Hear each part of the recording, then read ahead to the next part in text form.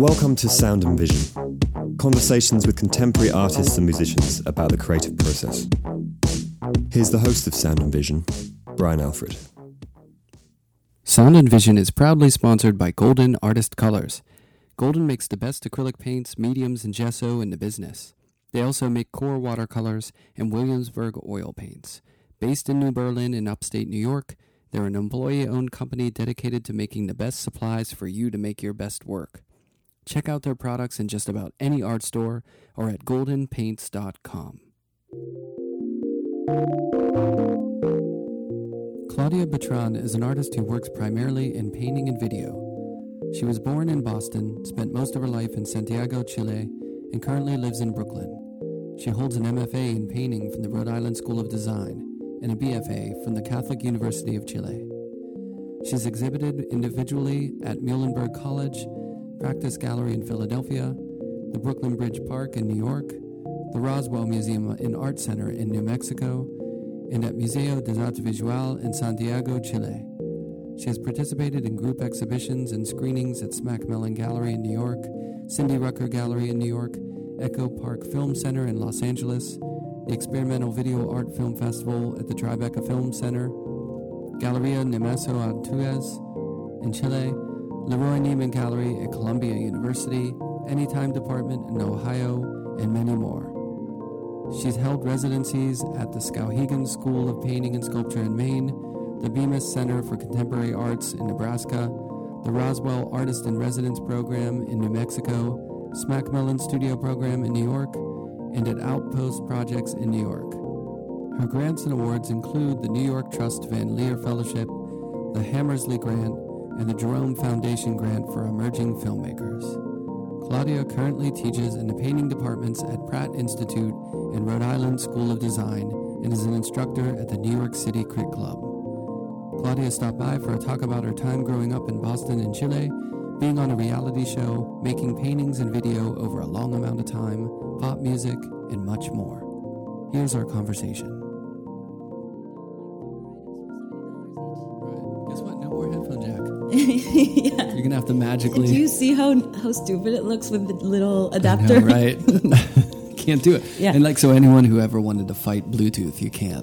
You can't. No. They must have paid a lot of money for Apple to get rid of that headphone jack. Yeah. And I got these very heavy Bluetooth headphones that I just can't use anyway. But they do you have the noise canceling ones? No, I don't. I love those. Bluetooth? Yeah. Oh, yeah, I don't. No, not yet. The Bose ones, I'm not sponsored by Bose, but the Bose ones are really nice because sometimes you just want to turn off the world. Do you know what I mean? Yes, that is true. Yeah. But I bike, so I can't really disconnect from the completely. But yes, I do. I'm wearing headphones all day. You bike? I bike.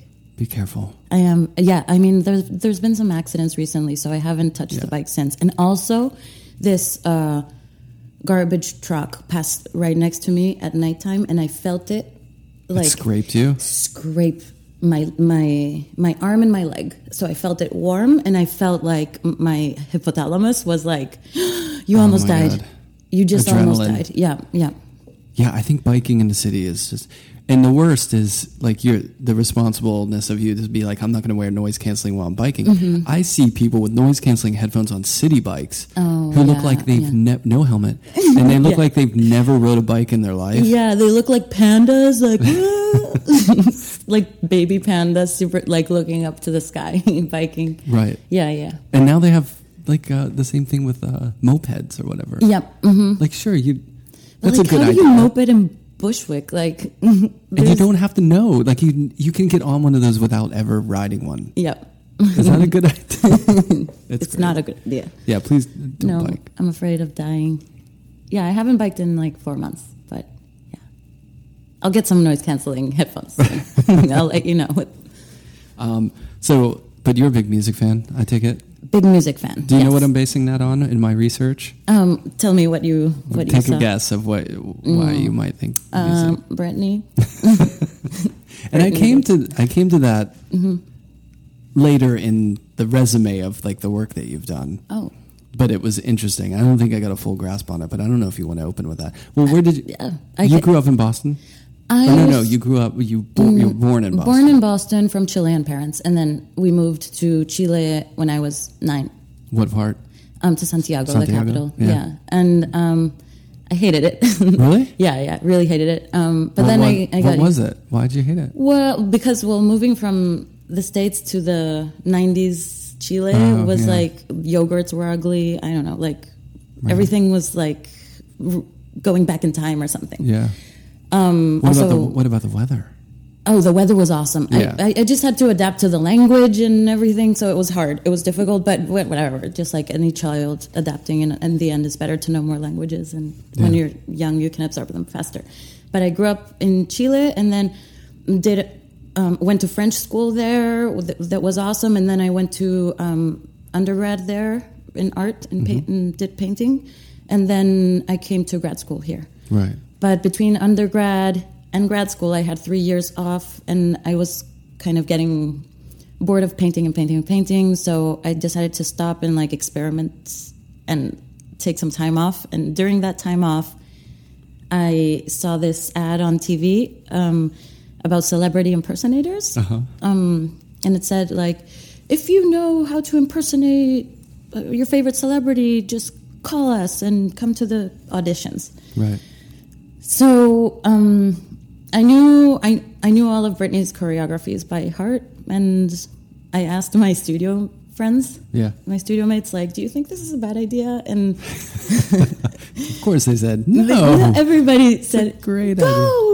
You're meant to do this forever. So I just went to the auditions. Yeah.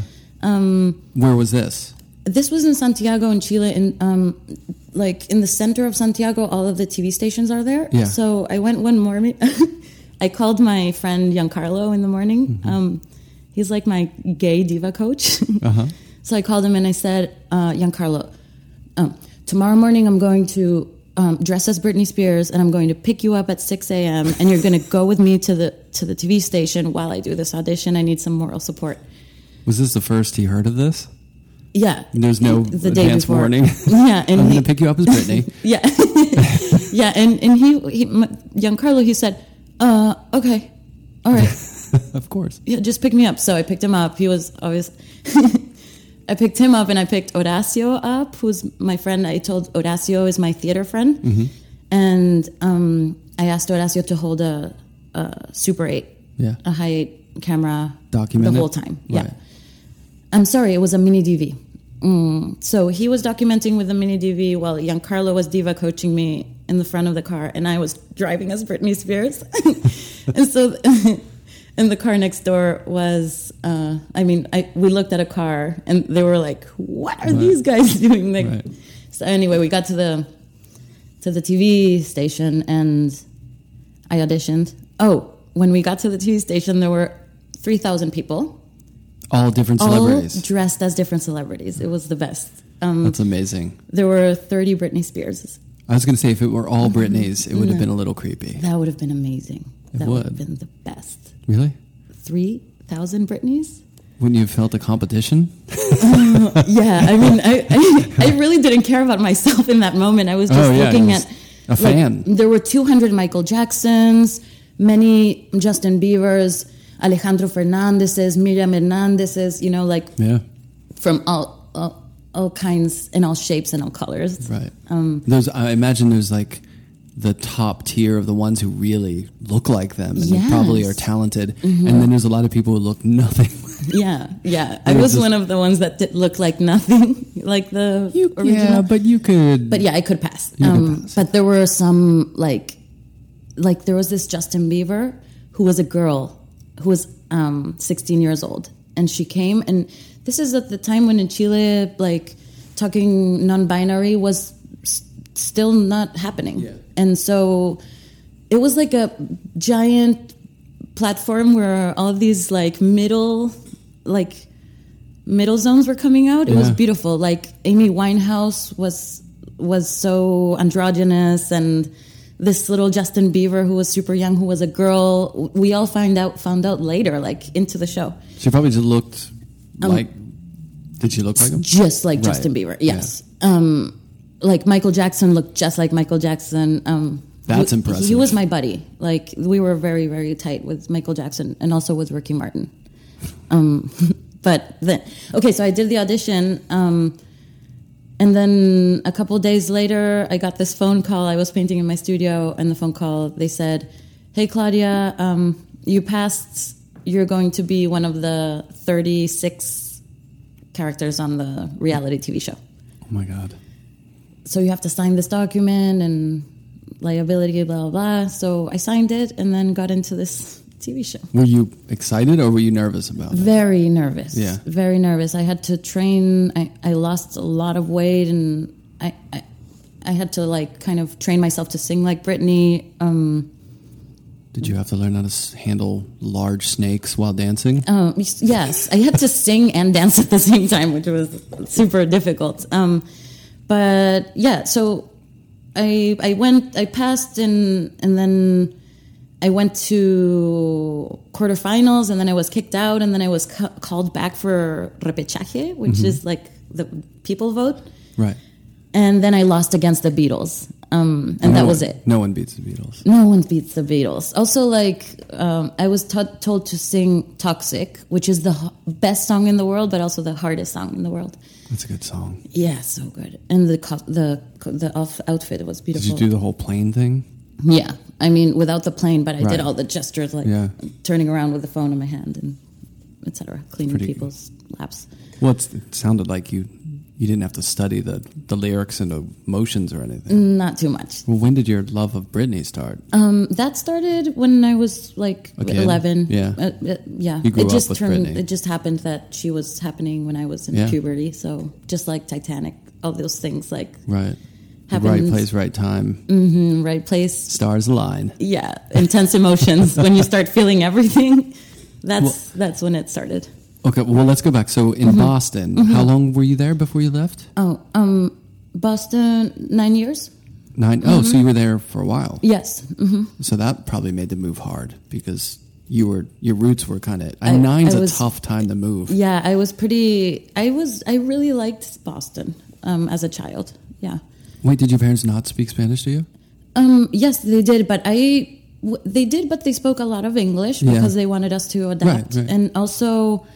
I spend most of the time at school. Both of my parents work a lot. They were working a lot at the time. So at school and then with a babysitter, her name was Carol. So we would be picked up at 8 p.m. at Carol's.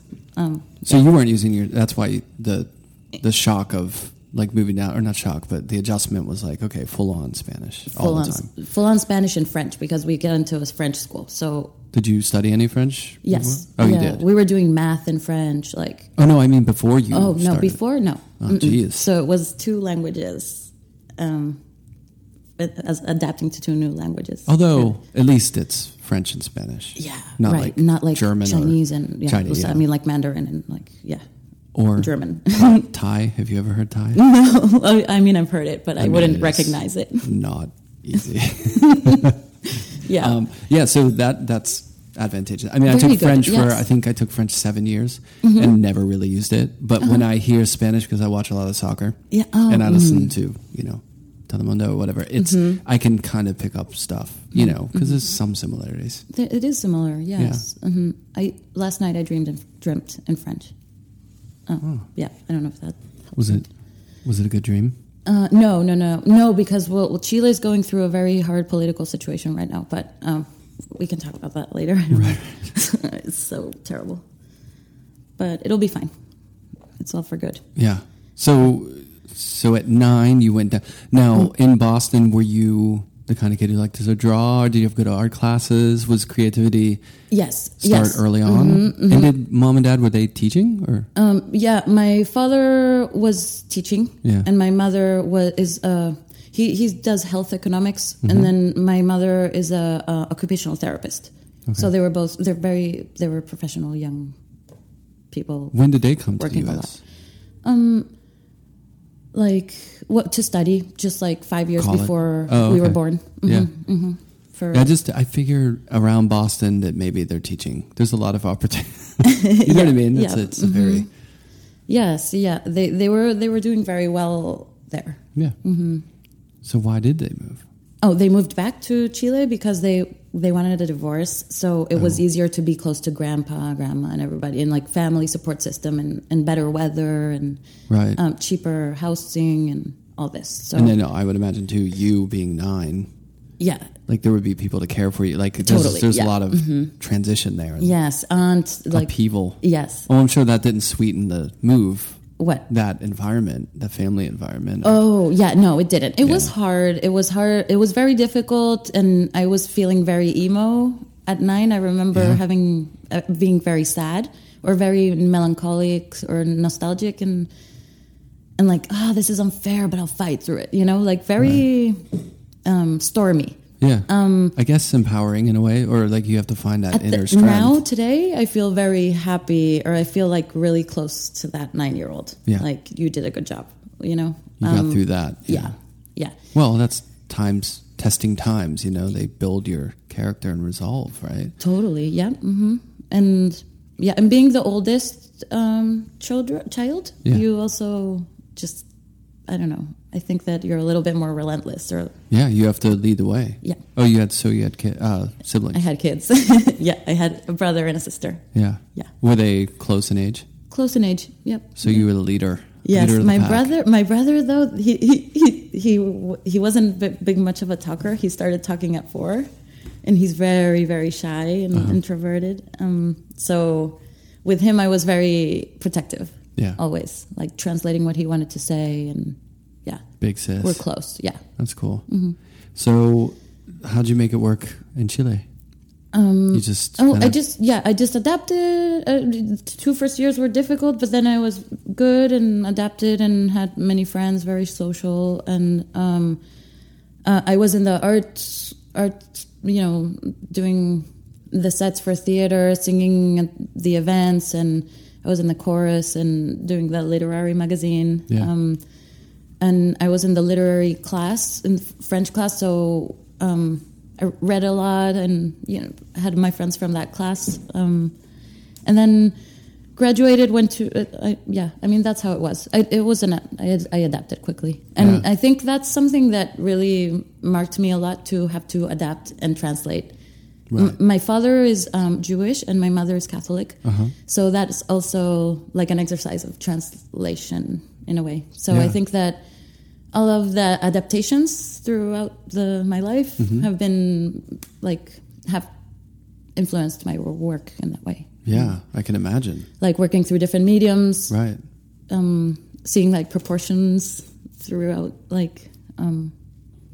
imageries, Right. Yeah, and even like taking years off and like doing a reality show or something like that takes a certain amount of bravery in a way, or just, kind of like flexibility, adaptability to a different situation. Yes. And a lot of patience and empathy and sort of like being humble and not breaking into that world too hard or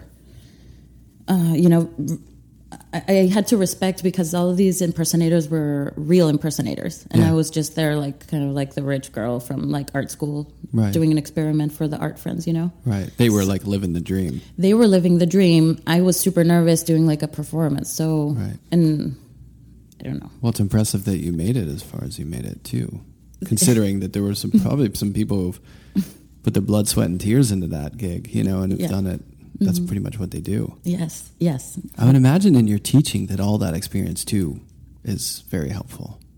Yes, it's helpful to have all these backgrounds to talk to each student individually. Right. And to all of them as a group, because also you kind of have to be performing when you're teaching. I mean, you teach. Of course. Yeah, it's performative. I mean, you have to be able to stand up in front of a group of people. Yes. And convey or deliver a message. Mm-hmm. And make sure that everybody's paying attention, or everybody's getting compelled in some way, or is understanding things. So, aren't you amazed that there's so many people who speak in different situations, who speak in front of a group and totally put no effort into the performative aspect of it? You know what I mean? They're just like, I'm just delivering this they look research at the paper ceiling, or whatever. Or look at their projection. Of course people are going to nod off. Yes. And I remember going to lectures I mean, still going to talks is my favorite thing. I sit on the first row and like absorb it all in. Like, just give me all your information. I want to know your life. But what about? I mean, not to throw. This is an art related podcast, but there's a lot of artists who give talks who are just like, oh my god, just you are putting everyone to sleep, and it, you know, it's so self-contained and boring, and that's brutal. Yes, like with no branches, like just give me something to relate to, or just keep me above water. I know, it makes you wonder, because art really is about communicating. Yeah, you know, and like sharing this ideas and through imagery, or and like, if your work is so hermetic and you can't relate to people, you know. Yeah, like that's the job. That's the job, right? I think. I don't know. I think that's the value. Maybe there of are it. No rules. Maybe there are no rules. No, I mean there's not. But for talks, there are rules. Like, come on, keep me awake. Right. Exactly. I mean, the theater's dark. You know, it's been a long day. Let's throw a little bit of charisma in here to keep a pulse in the crowd. At least 3 people awake. So you had that kind of experience to help you with teaching. Well, anyway, so you went to college there. How was college? How was painting? College in Chile was awesome. Yeah. I met my very best friends there. I mean, some of my very best friends there, and we painted. I got very close to Jose Pedro Godoy, who's an amazing painter. Paz Ortúzar, Felipe Moore, and many more, Nicolás Olivares, Cristobal Sea, and Constanza Alarcón. I'm saying their names because they're amazing artists. Yeah. And we were all very good friends, and we were painting until 6 a.m. every day, waking up at 9 a.m., like drinking hard, partying hard. And then one day, in the last year of undergrad, I wanted to leave home, so we rented this Victorian house downtown, and we made it a studio. So everybody had a studio, and I had a studio and a room. That's cool. Like a communal studio live workspace. It's called the Lion Studio, and it still exists. It still exists? Yes, nice. After 12 years. Wow, that's cool. I guess the landlord had to be okay with some paint getting slopped around. We made it so nice. Yeah. It was totally... Oh, it was a fix-up. Yeah, we fixed it, and it's like an adobe, beautiful, with mold, and it hasn't fallen with the earthquake, so it's just beautiful house. Nice. We took care of it. Anyway, so that undergrad was cool. What kind of work are you doing then? I was making these very large, intense series of paintings. I made 500 paintings of a road trip, of photos of a road trip that I did with those friends. Large scale? No, they were all 12 by 8. I was going to say, that's a lot of stretching. They're the same size as your painting.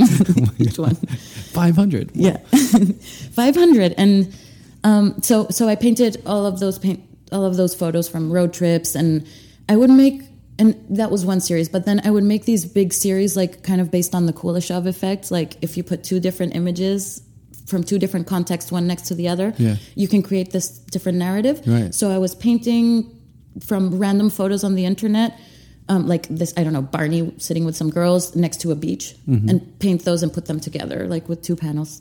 But I was like painting like 10 paintings a day, and that's after that I got bored and I applied to grad school and to be on the Britney show. Yeah. Well, and making those paintings, I imagine just a sheer number of them where you were working pretty loose. Yes. And expressive, just kind of knocking them out, right? Very loose, but at the same time, very photographic. Right. Yeah, but like 5 marks. You know? And, but that eventually kind of burned out. But I made 2,000 paintings in a year. Like that was very productive, and I was selling a lot. I was going to say, were you showing it all while you were there? I was showing a fair amount, but I was mostly selling. I got some actors to commission many paintings of photos of their albums, of their family albums, and they kind of spoke to each other, and that's how I paid for. That's how I paid for the trip to RISD. Nice. So whenever you took the break, the reality break, then when that ended. Yes. Oh, so the day I was kicked out of the show when the Beatles won, that was the day that Osama bin Laden was killed. Oh, crazy. Yeah, that's just a side note. Random date. Yeah. I'll never forget the date. Yeah. because I was backstage when it happened. So it was like, what? Wait, the Beatles are winning and Osama died? What? Yeah. What's happening? It's a lot to process in Britney outfit. And next day, I got accepted into RISD. I got this email from RISD saying, RISD. God, that had to feel good. Mm-hmm. Yes. So right after Britney, I was starting to pack my things and disappear too. Because, I was at the time I was being recognized on the subway. Like, hey, are you Britney? Like, so... Right. And good time to get out. I broke up with a boyfriend who didn't quite like that I was doing the Britney thing on TV. Massive amount of change in a short period of time. Much change. But maybe that's good that you can just sort of make the exit there. Totally. Exit stage left. Like smoke bomb. Yeah. See you later. Yeah, see you later. Going to Providence. Yeah. So was that your first time in Providence, or when you were in Boston you would ever go there? Not really. First time in Providence. And what year are we talking? 2011. Okay. When I was 24. Right. And moved to Providence and started grad school. At that point, I had forgotten all my English, really, after all the... Oh, yeah, you got to go all back. that time in Chile, so I was mostly speaking in onomatopoeias, like... Yeah. And anytime I had to crit a classmate, I would make just a bunch of sounds. Like, wow, I feel... Did it come back quickly, though? Like after 6 months. Yeah. Yes.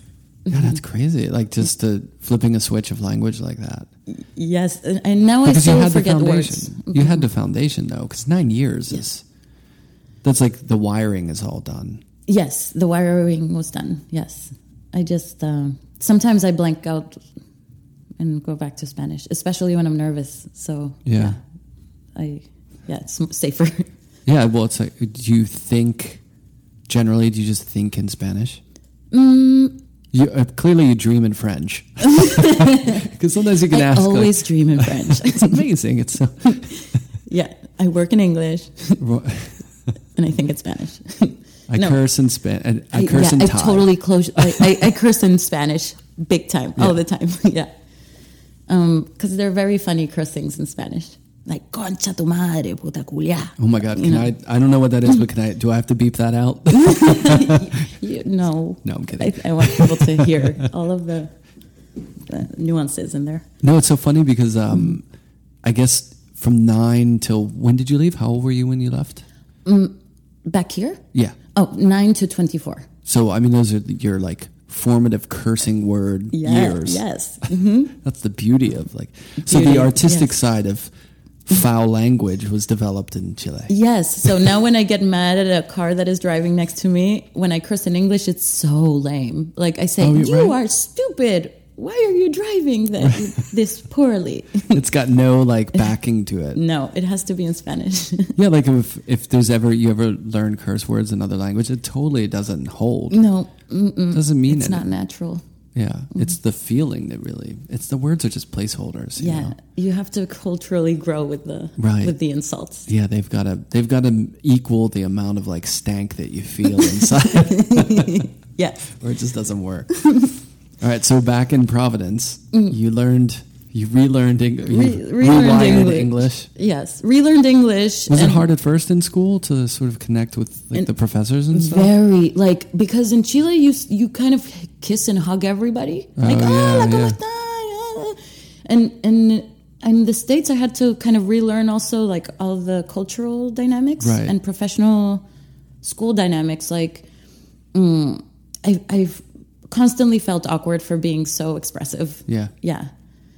And overly warm, over loud. Yeah. Yeah. Even the music, I was listening to it too loud, and I had to kind of level my levels of respect and everything. Yeah, that's kind of bogus. I think you should always be able to listen to loud music, but I know what you mean. That's why I forgot. Let's sidetrack real quick. Growing up, did you listen to a lot of music? Much, yes. The house, there was music in the house. Oh, yes. What are we listening to? My family was all classical music. Really? Yeah, but I was more romantic radio, Latino duets. Yeah. Yeah. I used to scream those out. Yeah. What is there... Oh, God, that's embarrassing. Or Luis Fonsi, you know Luis Fonsi, Despacito? Yeah. Right. I followed him since he started. I was going to his concerts and I touched his arm. Where is he from? Oh, shit. I think from Colombia. Oh, oops. Somebody help me. Yeah, I don't know. Okay, there you caught me. See, like, I don't know much about Britney's life. I just know all her music. And I don't know much about Luis Fonsi's, like, anything. No, you don't need to. I mean, there's a lot of music that I have no idea what. Yeah. Like, I don't know what the sort of popular music is in Chile. Well, now... Or what this reggaeton, cumbias. Bachata? Bachata, too, a lot. Yeah. I love bachata. Mm-hmm. Yeah, you love bachata? I do. Oh, cool. I don't know anything about bachata except sometimes I'll listen to it, but that... You like Romeo Santos? Yes. I just love that. Bachatas are funny because it's about, it's like always about a man kind of complaining or like longing. Yeah. So they're always sung in a very high pitch, always very long, extended notes. Right, and it's there's such a format to it. I mean, that's what I love about reggaeton too. It's just like every song has that core beat. So fascinating. And so much South American music is like that. I mean, with samba, it's like, you're just getting that beat. It's the same every time. But there's so much art to that. Yes, and there's so much comfort in knowing how the structure will be, but then so much creativity within that skeleton. Well, that's related to dance too, because... a lot of South American cultures are actually in touch with their bodies and in touch with music and rhythm and, you know what I mean? Yes. And that kind of sensuality of music. So having that beat gives you the foundation of the dance, but then the expressiveness within that is really what makes it. Yeah. It's so interesting. And I think that's why it connects so well to people. Yes. Yep. As a music and the culture combined. Very, very agree. Couldn't agree more. Yeah, that's good. So wait, it was bachata, it was reggaeton, what else? Yeah, reggaeton and also like ballads, like Luis Miguel and, Luis Miguel. He was married to Mariah Carey for a long time. I can't place the music.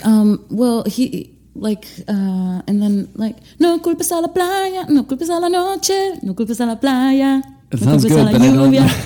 ¿Será que no me amas? Yeah, okay. I'll have to look it up. Well, anyway, just ballads, really. Yeah.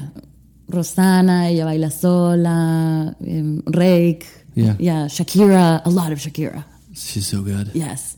Remember that World Cup song was like massive. Oh, yeah. I went to that World Cup, actually. In Brazil. No, wasn't that in... Oh, she did two. Oh, Africa was the one she did the soundtrack. She did three. I went to the Berlin one. She's with Sergio Ramos, so she's connected to football in a big way. But yeah, those songs were like epic. Yes. I mean, there are big songs in, the music industry, and then there's those songs which are like, because of football, like it's huge, Yes. And those songs are funny because they're designed to relate to all of the cultures, not only the gringa and the South American, but they're also meant to relate, like they have Afro beats and they connect to, like they're more oriental sometimes, and she's like those soccer songs. Well, that Africa one, that Waka Waka, was like there's like African chanting, like it relates to the home of where the World Cup is, but obviously it's rooted in her. Yes, and she's part Arabic. Yes, so she also has that influence. Right. Yeah. Well, I listened to a podcast called Switched on Pop. I don't know if you know it. I've never heard it. It's Nate Sloan, a musicologist, and Charlie Harding, songwriter, and they speak about all these nuances in popular culture. That sounds good. Yeah. Yeah, I've been fascinated with sort of like Latin music for a long time. I took a class in grad school which involved like tracing the diaspora of like African people through the Caribbean, through the like Louisiana and blues, and and taking sort of Latin percussion and Afro-Cuban jazz, and like it's just so interesting, like how music moves and how it picks up things and leaves certain things behind, and then it migrates and it morphs into this new stuff. It's so compelling. That's fascinating. In that podcast they speak about that, what you researched. That's amazing. Yeah, I gotta listen to it. Beautiful. I'll send it to you. Yeah. So you grew up with that, with music. With music, it's a big part of life. Big part of life, still is. All day. Yeah. So you're in Providence, you're in grad school, you're listening to Shakira really loud. Your neighbors are like, all right, turn it down. And you're exuberant, loud, and also pretty awkward because at that point I was just coming out of the reality TV show and didn't know if I wanted to be a painter anymore. And I was a little bit like disembodied or disassembled. Mm-hmm. Yeah, but you're in like a pressure cooker of an art situation with RISD. Yes, and I didn't quite know that RISD was that amazing, like that big of a deal. Like it's the first time that I really was with all of my professors were brilliant, and I like admired them. I did everything they said. Mm-hmm. They would say like, why don't you try to experiment more with popular culture now that you were Brittany? And I would be like, okay, I'll go make some animations. Yeah. Why don't you know? You came to Crit dressed as. No, I didn't. No. That's when I remade all of her videos. Yeah. There in grad school, one semester. But then I made other works too. I made many claymations. I made paintings. I made the series of trailers for movies that don't exist, based on like genre experimentations and language switching, and that was my thesis. And that was a happy ending to a very bad beginning. The first year was some professors told me like, I don't know how to speak about your work and I don't think it's good. I can't relate to it. I don't know. But they were right in a way. I was really all over the place, and I really got good feedback in the end. I mean, I'm just telling you, like, all over the place is kind of what you should be doing, though. In a way. I loved RISD. Like, everybody there was very helpful. Well, you're still there too. No, I'm there, back there. Right. Mm-hmm. Do you teach like 1 or 2 days a week, or like how often do you have to go? I mean, I teach seniors on Mondays. Okay. And I have 2 independent studies. Do you take the train or do you drive? How do you do it? I drive. You drive. I like driving I'm a driver because too. I can listen to the music. Oh, yes. I like podcasts and music. Yeah. Yeah, I love driving. Love driving. I don't get enough of it. Although 95 can be a bear. 95 what? The interstate can be tough. Sure. My drive's a little more peaceful. Oh, your drive is to Philly. No, it's like middle of Pennsylvania. Oh, so lovely. It's kind of like Route 80. I mean, it's a lot of tractor trailers or whatever, but it's quiet when I go. Yeah, it's beautiful. But I love driving. It's almost like meditating. Totally. It's like your time. It's like time to think about your work and what you can think about ideas. You can listen to people talking. Look out for that deer. Okay, back to thinking about my work. I saw a deer got killed the other day by a police in the middle of the road. It's a bad time right now because I think it's their like mating season. Like they're rocking out before the cold, and it's bad. Like I drove back last night, and there were so many just like right on the side of the highway. I'm like, they're not smart. Like, don't stay away from the big metal things that make a lot of noise. They're just hanging out right on the side eating. Oh, I know. Wow. Deer. So you drive up there? I drive up there on Sunday nights, stay the night, prepare the class, continue, get ready. And then on Monday morning, I do an independent study. And then I have a long class, a 5-hour class with the seniors painters. Yeah, 5 hours. Mm-hmm. That's no joke. No joke. And it's a great class. Coffee breaks in there? Yes, 2 coffee breaks. That's important. And whoever wants to get energy wherever they find it. Oh, right. Yeah, whatever they want. But 2 breaks. And then I drive back at night on Monday. That's cool. Yeah, so I drive at 2 at nighttime. Yeah, it's a good gig. And then, so you got your studio here. I have my studio here that is in my room. So I live in a basement. Did you do that right after school? Did you find a place that you're in now? Or did you move around? I moved around because I went to 4 residencies. Wow. After RISD, I moved to New York. Yeah. And I had a studio in New York for a while. Angela Dufresne. Yeah. She hooked me up with an amazing studio, and she's been like so supportive throughout until today. So she hooked me up with a great studio, and I had that. I was working at a restaurant and was living in Ridgewood, and then I got into Skowhegan, left, came back, did like a couple of months Socrates Sculpture Park thing, and then I went to Bemis, Center for Contemporary Arts. Oh yeah, in Kansas City? In Nebraska, in Omaha. Nebraska, that's right. Yeah, and then I met my friend Heather Hart, and I lived with her in Jacolby, Satterwhite for a year, and then I went to New Mexico for an entire year. Residency? To a residency called Roswell Artist in Residence Program. Whoa. In Roswell? Yes, in the middle of the desert. Area 51? Yes, exactly. I'm working on a painting of Area 51. No, of course you are. That's the one of the gray ones I was talking about. Oh, cool. Yeah. Awesome. I can't wait to see it. Boy, man, mining that iconography from around Area 51 is hilarious. Some it's of hilarious. Like the alien and all those extraterrestrial highway. And it's wild, isn't it? And the museum is so dated. And speaking of black and white, like all these big blown up black and white documentation of crashes of ships and yes, beautiful meetings with aliens.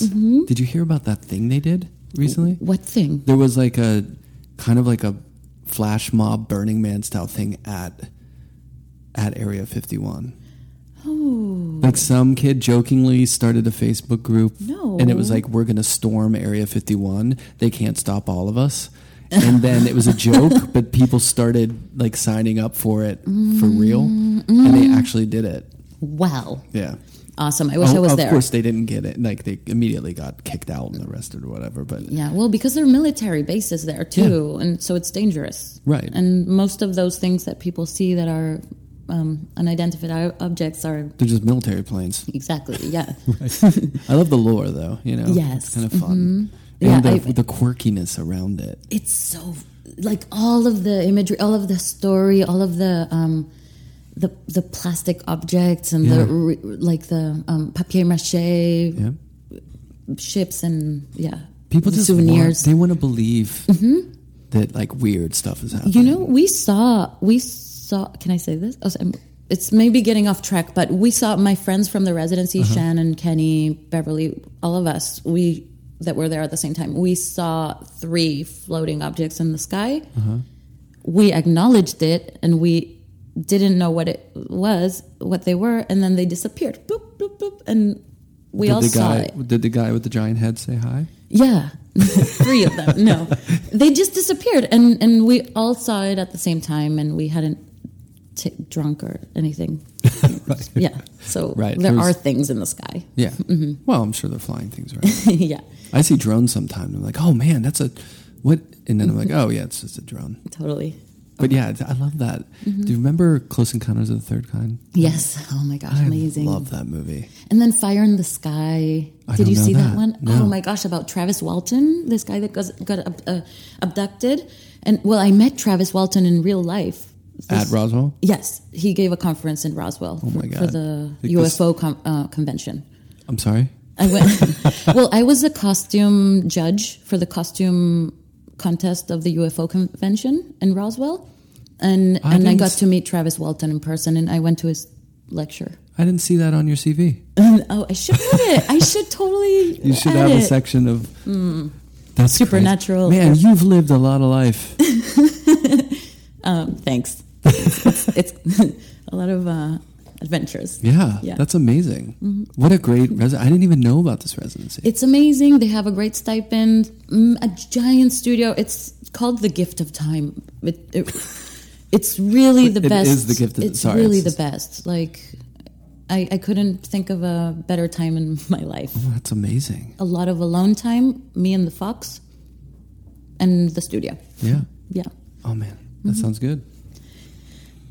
So did your work change while you were there? Or what were you... Yeah, I was working different freelance things online, and they give you a stipend there. And what about your painting? Like, I was working on Titanic, my remake of Titanic that I started at Skowhegan. Well, there's a lead-in. There's a lead-in. Let's talk about it. Well, Skowhegan, before we talk about that, was Skowhegan great for you? Yes. Isn't it great? Oh, right. You went too. Yeah, I did. Yeah, it was... Which year were you in? 99. Wow, cool. Wow, you're old. That's why. Wow, when I think that was Oops, I Did It Again year. Is that the year? Yeah. Wow, 99. You know the discography by date. That's impressive. I don't know the nationality of anybody, but yes, the discography. Anyway, but that's cool. You went there. Yeah. Was it great for you? Oh my God. This is the best. Yeah, Skowhegan is something really magical. I mean, I had, like in my year, Byron Kim, who's the best human on the planet. Byron and John Waters and Tom Friedman and Suzanne McClellan and Howardina Pindell. Oh my God. And Polly Applebaum. What? And it was just Guillermo Cuica. Oh my God. I know Guillermo. Cool. It was stacked. Wow. And then like the fellow classmates were like Dana Schutz and Getty Saboni and Iona Brown and Jean Shin and Donna Nelson. I mean, it was just... Wow. It was great. You had a great year. Yeah. Well, I did too. It was amazing. It was really cool.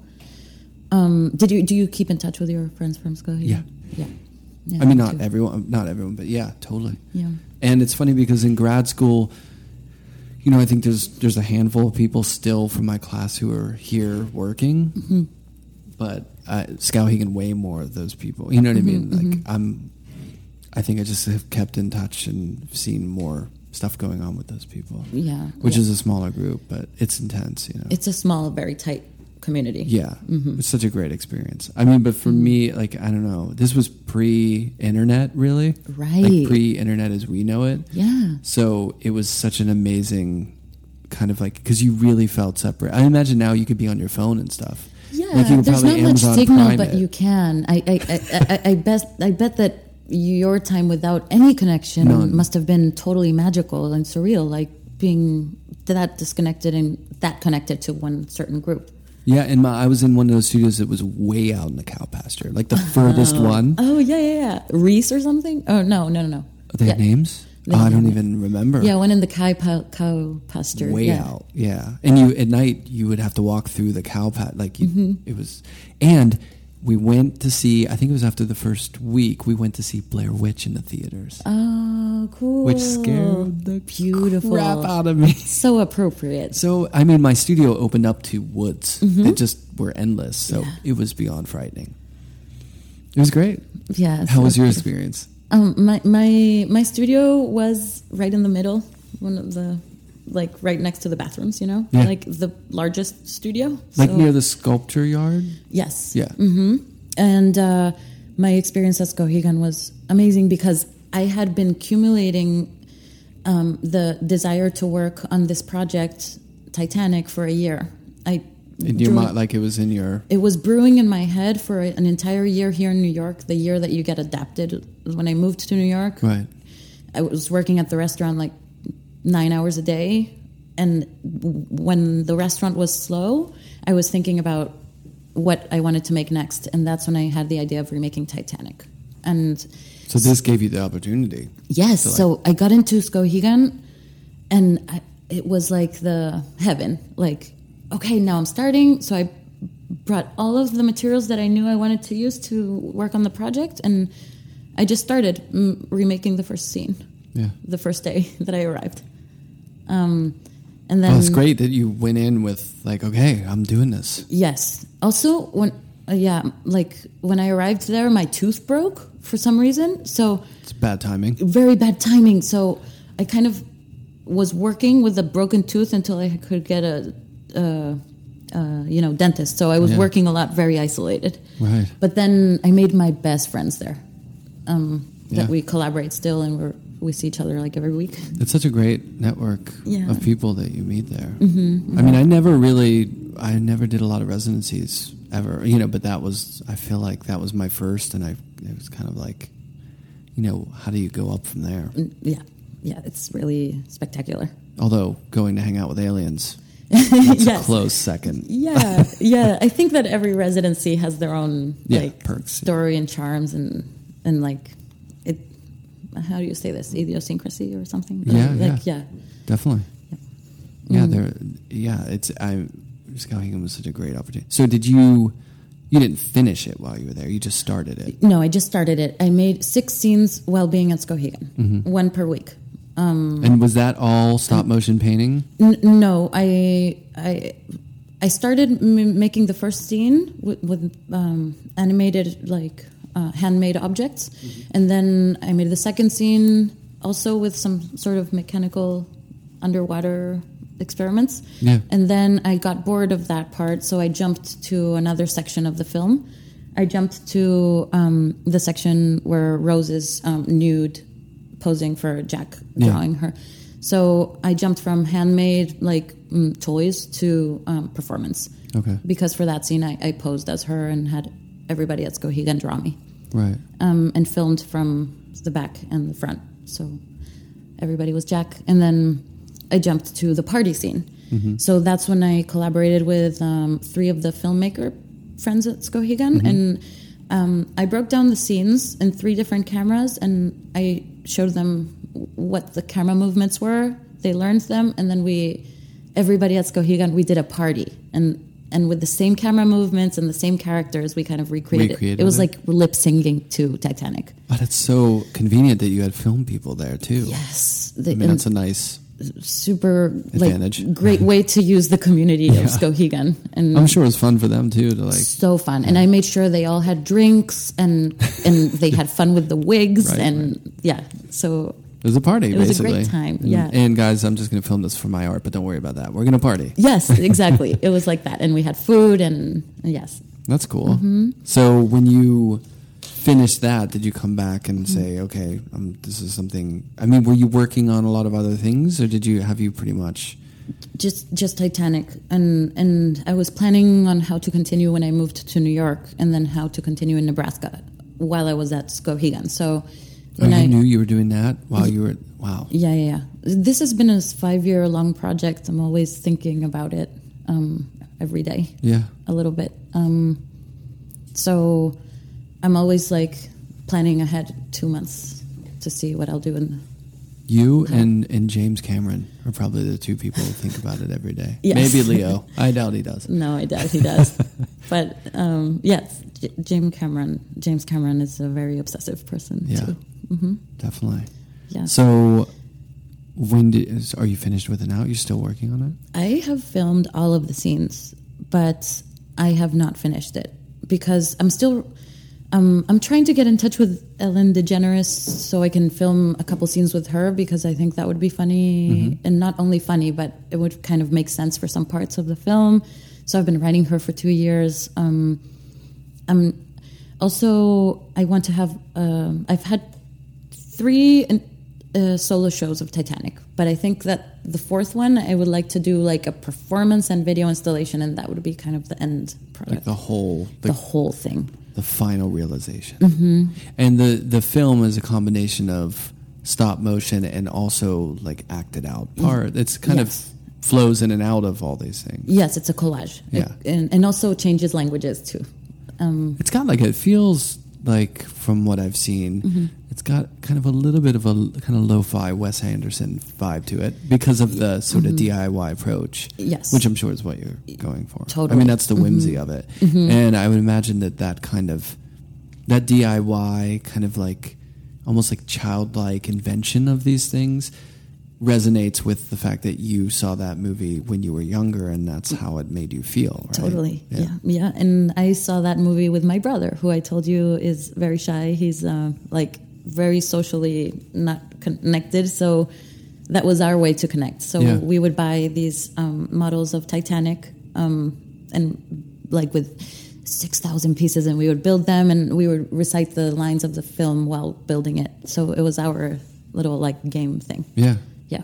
It's the way you could kind of get or be close or connect in that sense. Yes. Yeah. Mm-hmm. So interesting. Very, very. It really comes from a child growing up or coming of age. Yeah. Moments. Yeah. Well, I mean that happens in so many different levels. I mean, think about, for me it was punk rock growing up, or early old school rap music was really formative for me. Yeah. So I feel in my life I'm constantly going back to that or trying to reconnect to that whenever I feel I need to reconnect with something from a stage of development. Totally. Do you know what I mean? Yes.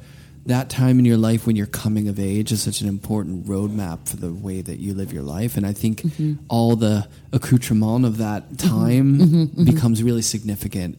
Yeah. And to other people, they're like, dude, what is the big deal here? You know what I mean? If you're not from that era, you're you just don't understand. What's the big deal? Yeah. And then, but people, when you connect to them from that, who grew up in that environment or that cultural environment, you're like, oh yeah, totally, I get that. Totally. And that's the age that you're learning how to empathize and like how to do these like more complex social skills and how to deal with your body that is changing. And so your memory is attaching to whatever is around, like to like understand. And so now like the relation that I have with my body, like with my, my boobs and is totally related to Kate Winslet's body. And it's just how it is. Like, it's just how it happened. And that's how I relate to my body, through Britney Spears' belly button and Kate Winslet's breasts. Yeah. And not that there's any gender or like image value in that. It's just how it is. Yeah, but I mean, and that's specific. But I mean, there's so many people as you're growing up, it's the images that you see that kind of shape, like whatever Teen Beat magazines when I'm growing up, or, or for me, like on the dude side of it, as a young boy, like skateboarding magazines and stuff like that, that like really shapes, the aesthetic and like how you feel about, Totally. Like even the design, I must imagine, like of those magazines. Completely. The fonts. Posters on the wall, stickers. The colors. I can see that in your work a lot. It's there, you know what I mean? And I think it's funny because I don't know how much, I haven't done a lot of research, but I don't know how much that's been mined as far as like the psychology and the phenomenon of like reconnecting with visual aesthetics of like your formative years and how that affects your state down the line. You know what I mean? Let's write a paper about it. Yeah.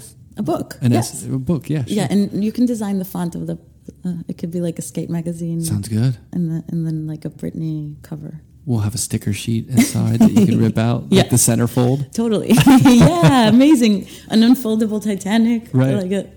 Yeah. You know what else that reminds me too? I don't know if you read this, but I used to read Mad Magazine. Oh, cool. Yeah. Because my friend had that all the time. And that folding thing on the back always mesmerized me. Wow. And I think there's just something like really funny and cool about like this image that becomes another image. And it's humor. Like humor is, I love comedy. I love laughing. I love listening to comedians. It's such a huge part of my life, even though it doesn't manifest itself in what I do necessarily. You know what I mean? But like, I think it does. Comedy and stand-up comedy is like huge. And like even earlier, like growing up, I used to watch Bugs Bunny and Wile E. Coyote and Roadrunner and all those. And those are all very humorous. And there's a certain aesthetic there, like that Chuck Jones aesthetic, which is really important to me. And that's still there. It still resonates. So for me, like Bugs Bunny, it's like for you, it was Britney. Yep. For me, it was a smart-ass rabbit. And other things too, like Alien. Yeah. Like Ripley from Alien, and how wet her face was by the drool of the creature. Yeah. Like things like, just The Fifth Element. So but film was big for you. Big, yes. Because even Britney isn't Britney without those music videos. Like for you, it was the videos, the visual with the sound. Definitely the videos, yes. Yeah. And you've migrated that into your work. That's in your work too, right? Because you have a lot of video with sound too. So you found the way to incorporate it into your creative process. Yeah, I like how I always liked to think about the coincidence between things, like or how formulas overlap, or how like pop structures work, and how they're perfectly designed, and how they can compel. It happens with Taylor Swift too. Like if you put a Taylor song over a Taylor song, there'll be almost like a similar pattern or a wave. Yeah. And with Britney songs, you can put them all one on top of the other, and they'll sound like a perfect kind of harmonic. Right. They're almost programmatic in a way. Yes. So that's incredible to me. And her videos happen the same. They're always very centered. There's always the same amount of dancers. There's always this symmetry. There's always like a very distinct color palette and reflective elements in all of her videos, and like all of these lists of ingredients that I find compelling, that they're repeating themselves so obviously all the time. Right. I guess it's like it's either the identity of the artist in a way, or just something that seems like that popular music format of like, well, if it works, we're doing this. Yes, and just a slight movement. And also, I'm very compelled by Britney because how is she a person? Like, in a way, like all the alien stuff that I like too. I think that she's totally like, she has like a body, and she has kidneys, and she must have like maybe back pain or some like. I saw her scalp once. You know, when like, she shaved her head. Oh no! I saw it. I saw it then too. But I looked at it very closely when I went to an X Factor show. She was one of the judges. So I was sitting right behind her and looking at her scalp, and her hair would just show a little bit of it. Yeah. And like inside, there's a brain, and true. And it's just so sad and funny and just melodramatic to think that this is a real person, and she gets so much shit, and she got so much when she was growing up, and I feel I just like when I'm working about her, it's not only about making fun of the like formula around her. It's really, I really care about it in a way. It's both things. Yeah, there's something slightly tragic about being forced in, well, not forced, but from a very early age being put into this, under the microscope of popular culture, and then just to be kind of like hit from all sides from that. Yeah. And then she just made some decisions out of that I'm sure she just wasn't equipped to think outside of that, the spectra of what she was. You know what I mean? I mean, how do you navigate anything in the midst of that noise? I don't know. Well, when I was in Roswell, I saw that Britney had an open call on Facebook that said, if you want to meet me, make a video for me. So You're like, I have 50. Yeah, I have 50. I'm going to combine them all, and I'll send it, and I'll win. So I sent it, and I won. And, really? And I was flown to Vegas and met Britney in person. Really? Yeah. And well, I guess you earned it. I mean, you put in the hours. Yeah, I put in the hours, and I was like contacting all my friends from all different states. Vote for me. That's amazing. Yeah. So what was it like? So that was like the best, and like a confirmation that that she's like just a body or something. Like it was really short, but I remember like everything in stop motion, and it was great. We looked in the eyes I looked into her eyes, and then I touched her arm, like it was warm. You were just checking. Yeah, I was just checking if it was the same sort of research with that green guy from Roswell. You're like, all right, I'm just going to see if there's anything going on here. Yeah. Wait, you're not a robot? Yeah. Wow. So. See, in asking, I didn't know that the Britney thing went this deep. It went. I thought it was just like a little fun side thing. No, it went deep. It went deep. It was many years since since 97 until now. And that's a long look. Long look, yeah. Well, and it has a lot to do with idolization and like role model, or like, fantasy and projected like ideals and all sorts of stuff. That's a complicated, and it's so just completely American in pop culture. Yes. It says a lot about, our value system and who we, I'm not trying to just Britney Spears. I'm just saying, like, the process of like our society. Yeah, yeah.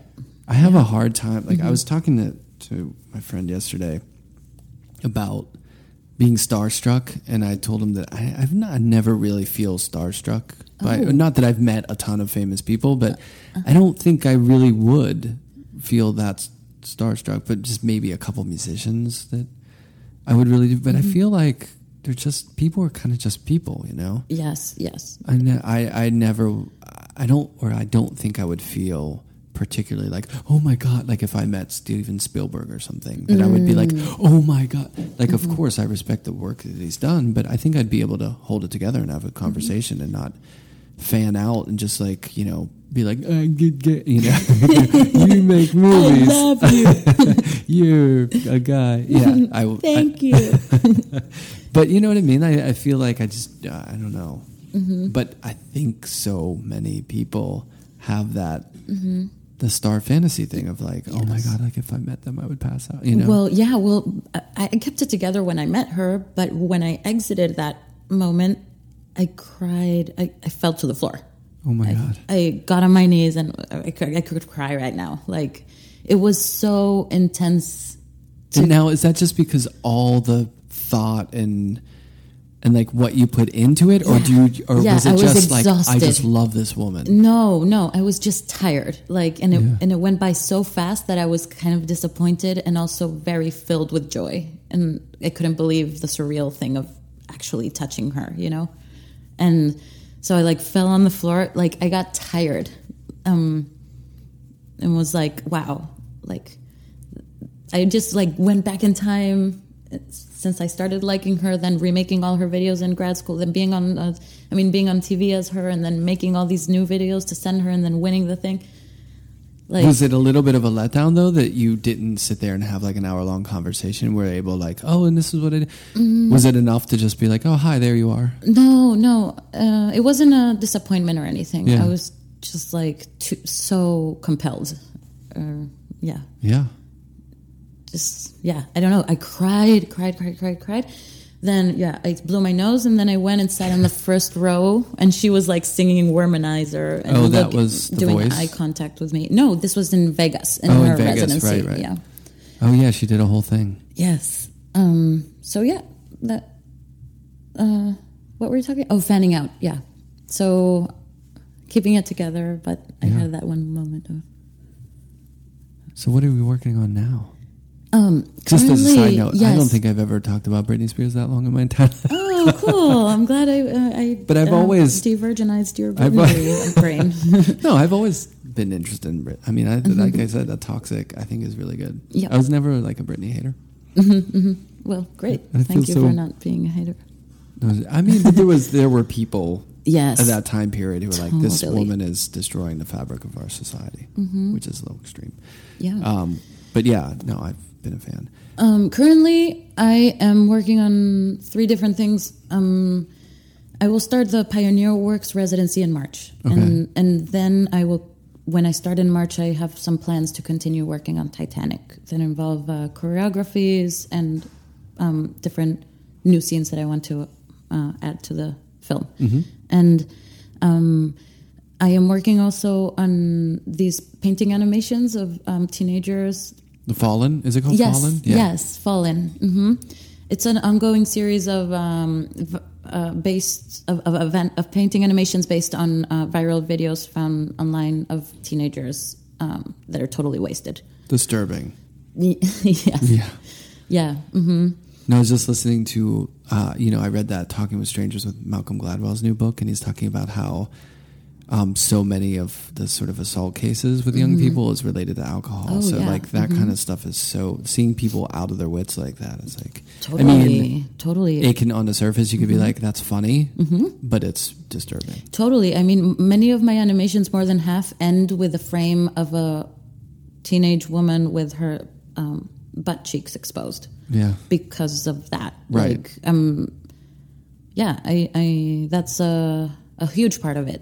How vulnerable these bodies are and how exposed to anything that can. Yeah, it's such a problem. And they're so close to death, too. I think I really like the near-death experience of them and the sublime of that and the quickness. The danger behind it. Right. Yeah. So I'm working on that series.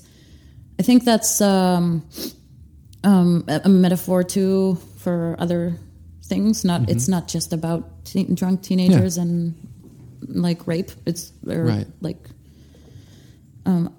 alcohol. It's like about like social media in general. I'm very skeptical, very disappointed sometimes about, or most of the time about social media. I just don't like it. Yeah. So in the sense that you don't think it's particularly a good thing for? Well, especially in politically. Yeah. Obviously, it's great that social media makes all the information very transversal and helps everybody to even educate themselves and like. But there's so much like sensationalism and fake news and like just ornamentation and like also a lot of humor and like creativity that kind of distort reality. That I don't like it. I don't trust it. I feel uncomfortable. And also, well, politically speaking, I don't. I just think that when most people share a political thought on social media, it's mostly to make their egos feel better, right? Or show up, like specify their identity more than helping an issue. You know? Yeah. So, it's like this is not that. Oh, I really think this about this. Everyone, look, here's what I think. You know what I mean? It's more illustrative of an idea. So it's a very selfish thing, and I can't come to terms with it. So I think the series is about that, and yeah. Yes. Okay, sorry about the bummer. No. But yeah, this is what I'm working on. Yeah. And teaching a lot, which takes a lot of time. Yeah. But a lot of residency. You're moving around, and I guess you're kind of okay with being nomadic. Yes, very okay with that. And although Pioneer Works is here in New York, yeah. So, but even moving your studio, moving the studio. Mm-hmm. I personally like working between places because I feel like it gives me a new perspective. Mm-hmm. But I think that's an acquired sort of ability. Yeah. You know what I mean? Because a lot of times moving or being in different spaces can cause delay or paralysis in like the working, Yes. Mm-hmm. So you have to find the groove in it, I think, which can be tricky. Yes, I think that adapting quickly, I'm good at that, and I'm also very hyper energy. Yeah. So I like to start things fast. And even though if the things are not good, I like to always be making things. And like I'll make 20 moves and one will be good and I'll keep that. But so when I move to a new studio, I just start working immediately. Instead of getting paralyzed, or students slow. Listen to that. I tell students all the time, you gotta fail to like get strong. You gotta make the clunkers to get better at things. Yeah. If you're so worried about making a decision, you're just never going to get anything done. You're going to never make any headway. Totally. Yes. That's like the best, I think, knowledge that when we could try to give them. Yeah. Right. Like I want to be a marathon runner, but I'm afraid if I go down the block, I might get a cramp. I might or fall. What if I get lost on mile 2? Or what if, you know what I mean? It's like, all right, just stay at home and sit on the couch and watch Netflix. Right. Eat a banana. You got to go out there and do it, Well, it sounds like you're not, at a loss for doing a lot of different things. So it's impressive. I'm really excited to see the Titanic thing in its final iteration. Me and too. Do you think that will be in New York that you'll show that eventually? I want to. I showed it in a museum in Chile. I showed it in a museum in Roswell. In both occasions, I had people from the communities acting in it. Yeah. But I'd like to do the final show in New York and home base, right? Home base and a big show, like big solo show, interactive with many screens but as long as I don't have a deadline for that, I will keep on going till I.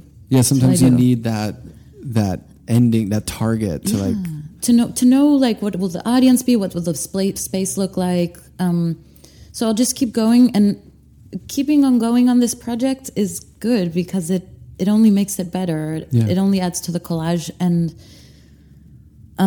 because social media or like we're so used to fast production of artwork that I think this work on its own kind of defies that or is like reluctant to be finished fast or something. But it's almost like the best of both worlds because you're making so much work, but it is it's a marathon, not a sprint. It's a marathon, and it's hard, and it needs a lot of patience, and it's frustrating to not be able to show it yet. But at the same time, it's really pushing my creativity. Like it's teaching me how to like be patient and how to invent new ideas in it, because I'm trying to not repeat any method of working. Right. So stop motion animation has like 40 different solutions there. Do you think when you get that finish line and you hit that and you show it, is it just going to next is Alien?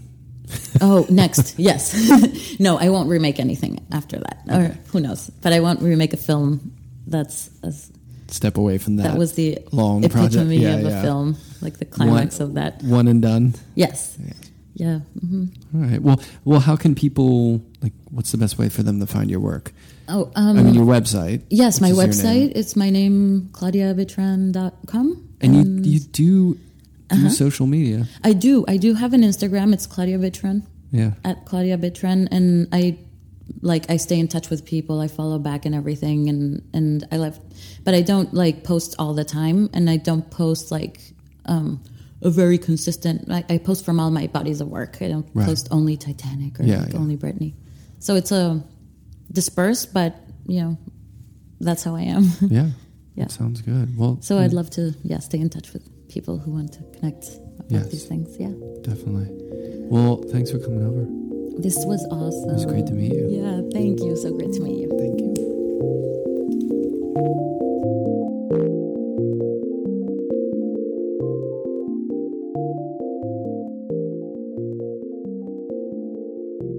Sound and Vision is recorded, produced, and edited by myself, Brian Alfred.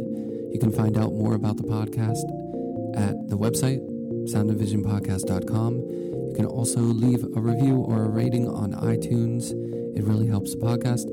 Also, thank you to Michael Lovett for the intro and Lullatone for the intro-outro music. Thanks to Claudia, and make sure to check out her work. Follow her on Instagram at her name. You can follow the podcast at Sound and Vision Podcast, and you can follow my work at Alfred Studio on Instagram or online at my website, brianalfred.net. Thanks to Golden Paints for their continued support of our podcast. They make the best acrylic, best oil paints out there. Make sure you stop by your local art store and get some Golden Paint. Thanks to all the listeners.